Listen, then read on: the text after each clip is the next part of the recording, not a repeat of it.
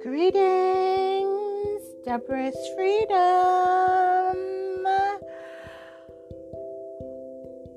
Today will not be one of my most favorite podcasts because it is to elaborate on recent news articles, particularly regarding the recent suicides. It is an inescapable mental prison for someone in pain, especially when they feel that their only option is death by suicide. May I take a moment to pause to say rest in peace to the dearly beloveds that felt that leaving the world was easier than staying alive.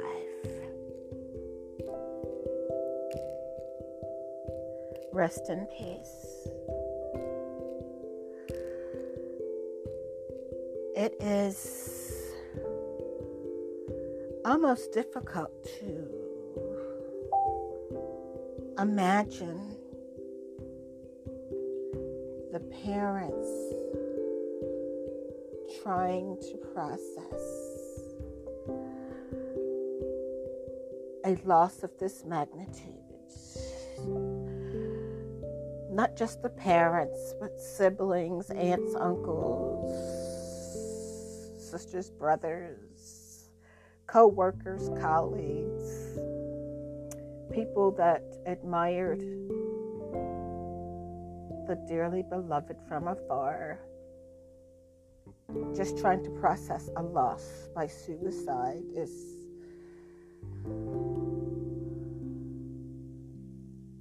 unbelievable. Pain, I'm certain.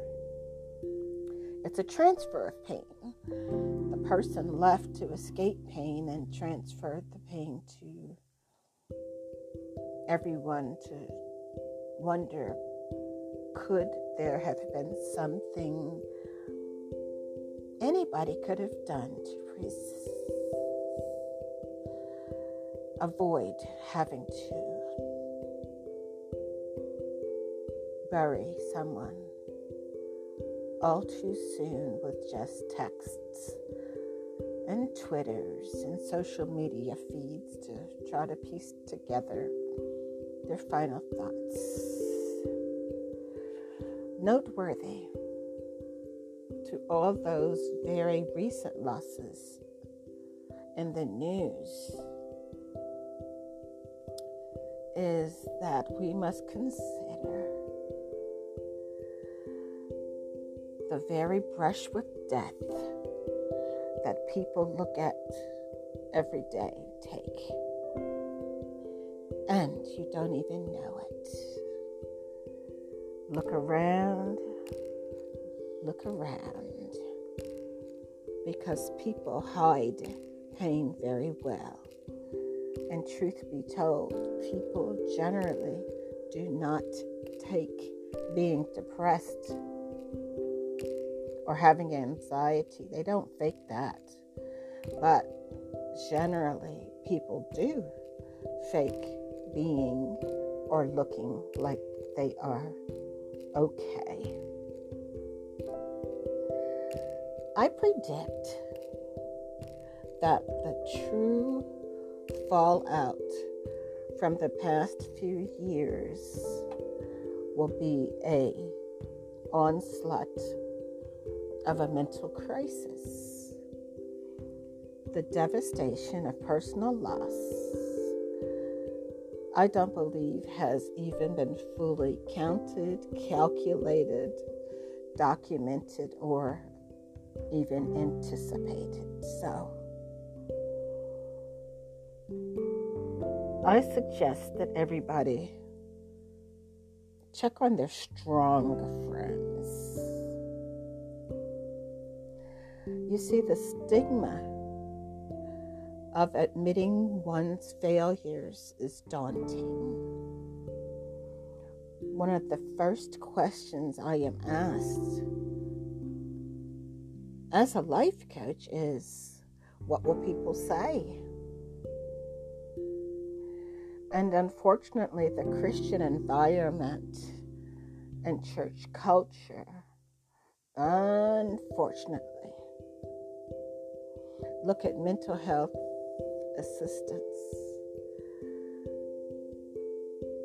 in a dim light, and it is relegated as thinking someone is crazy. To some,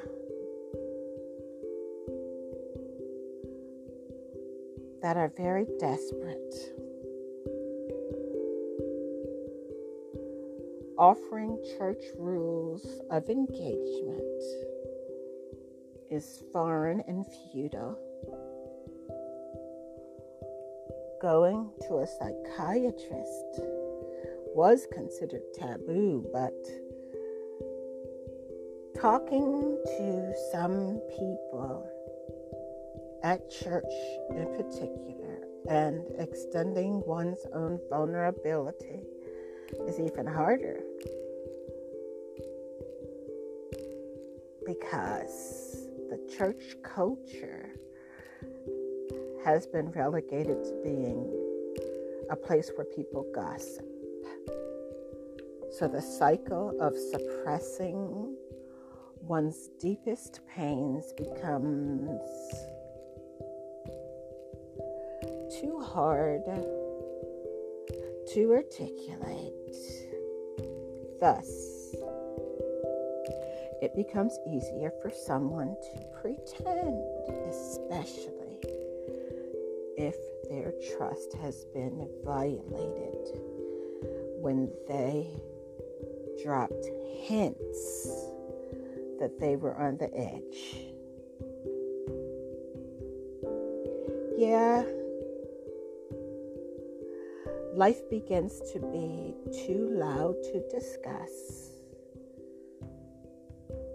and too silent for people to notice. Seems we have become too busy and too overly concerned about ourselves that we don't hear to listen. I would beg to suggest that there is someone that you know right now that is struggling, and you don't even recognize it. I beseech you, don't be too busy to listen. And listen without being judgmental. I would beg to believe that social distancing had its purpose, but it has also made many of us comfortable with not touching people. And somebody needs you to hold their hand, not just to touch and agree by the touching of two elbows. From the pulpit to the parking lot, people are slipping through the cracks because so many want the stage and the microphone experience. Heck, there are even pastors that are slipping through the cracks and holding on by a thread themselves. But you see, that outward persona must exude strength even during very weak moments. I'd like to interject as well that not everyone is praying for you.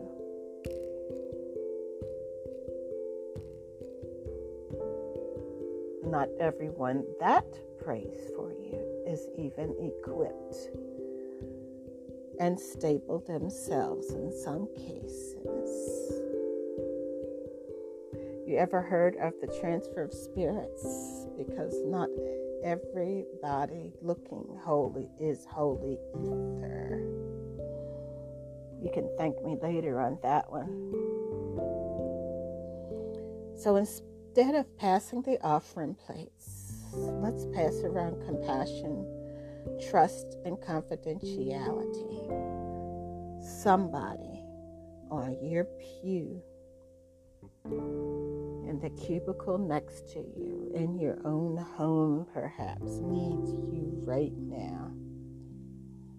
And I assure you that offering hope does not cost one thin dime.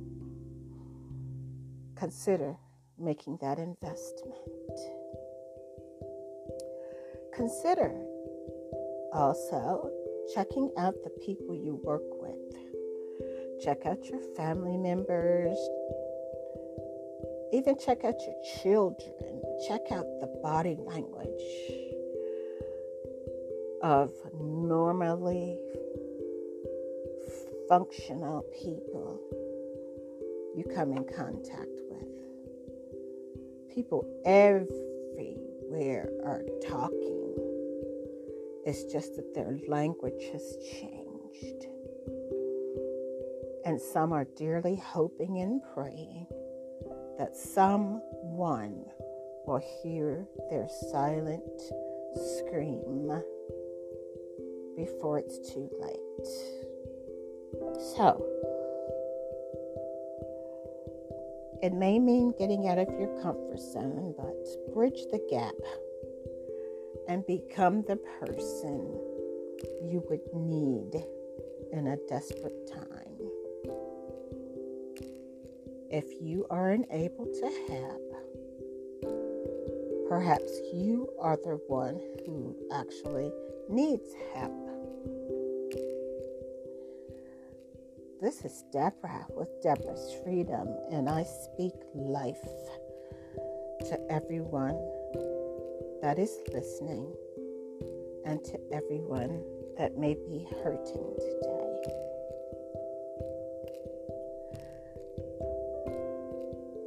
Suicide is a spirit that is used by a spirit of premature death. Then premature death uses unaddressed soul issues to usher in hopelessness, things like discouragement, a distorted self-perception, and lies about the reality of a better future. I urge you, if you're hurting, seek help. Remove the stigmas surrounding why you haven't sought help. But don't seek temporary escapes to try to suppress something that may have happened that was done to you, and it was heinous enough that you never thought you'd be in that position to be the subject of a crime, perhaps, and you lived through it, but you just can't talk about it. Usually this level of dialogue is relegated to victims of domestic violence. And it's true. Most domestic violence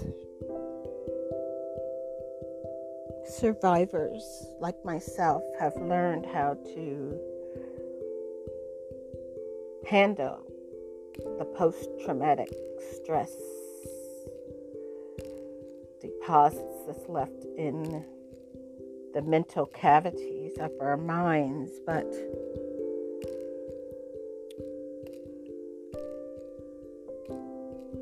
although I lived through a heinous situation, I always looked into the face of my child and realized that she needed me.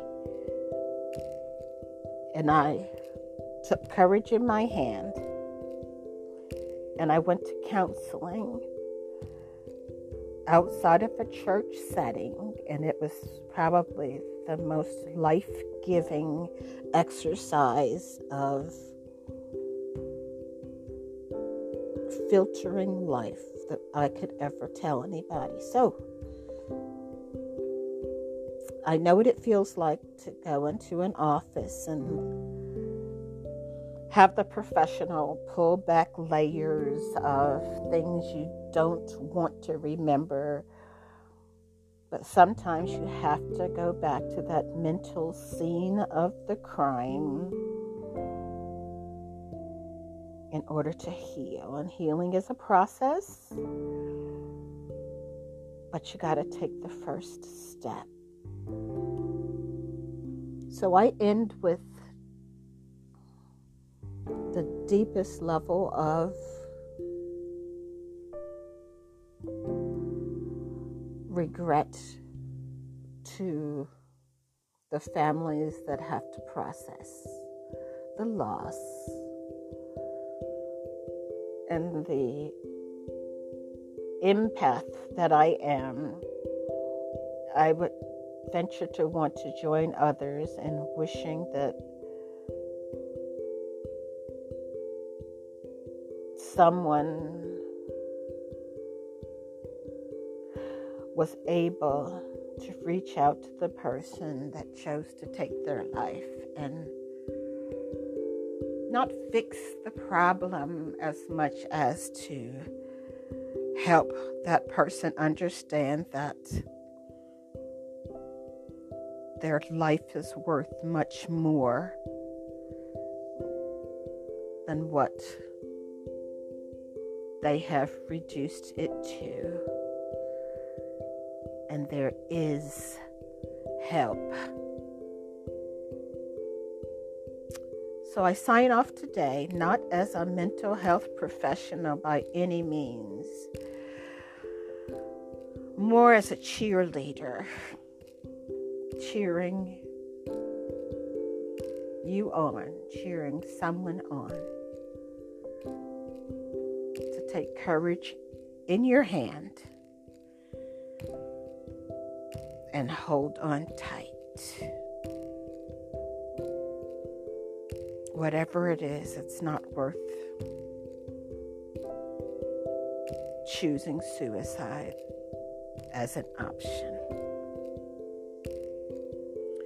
So I'm signing off today. This is Deborah with Deborah's Freedom, praying for everyone, everywhere, for a healthy mental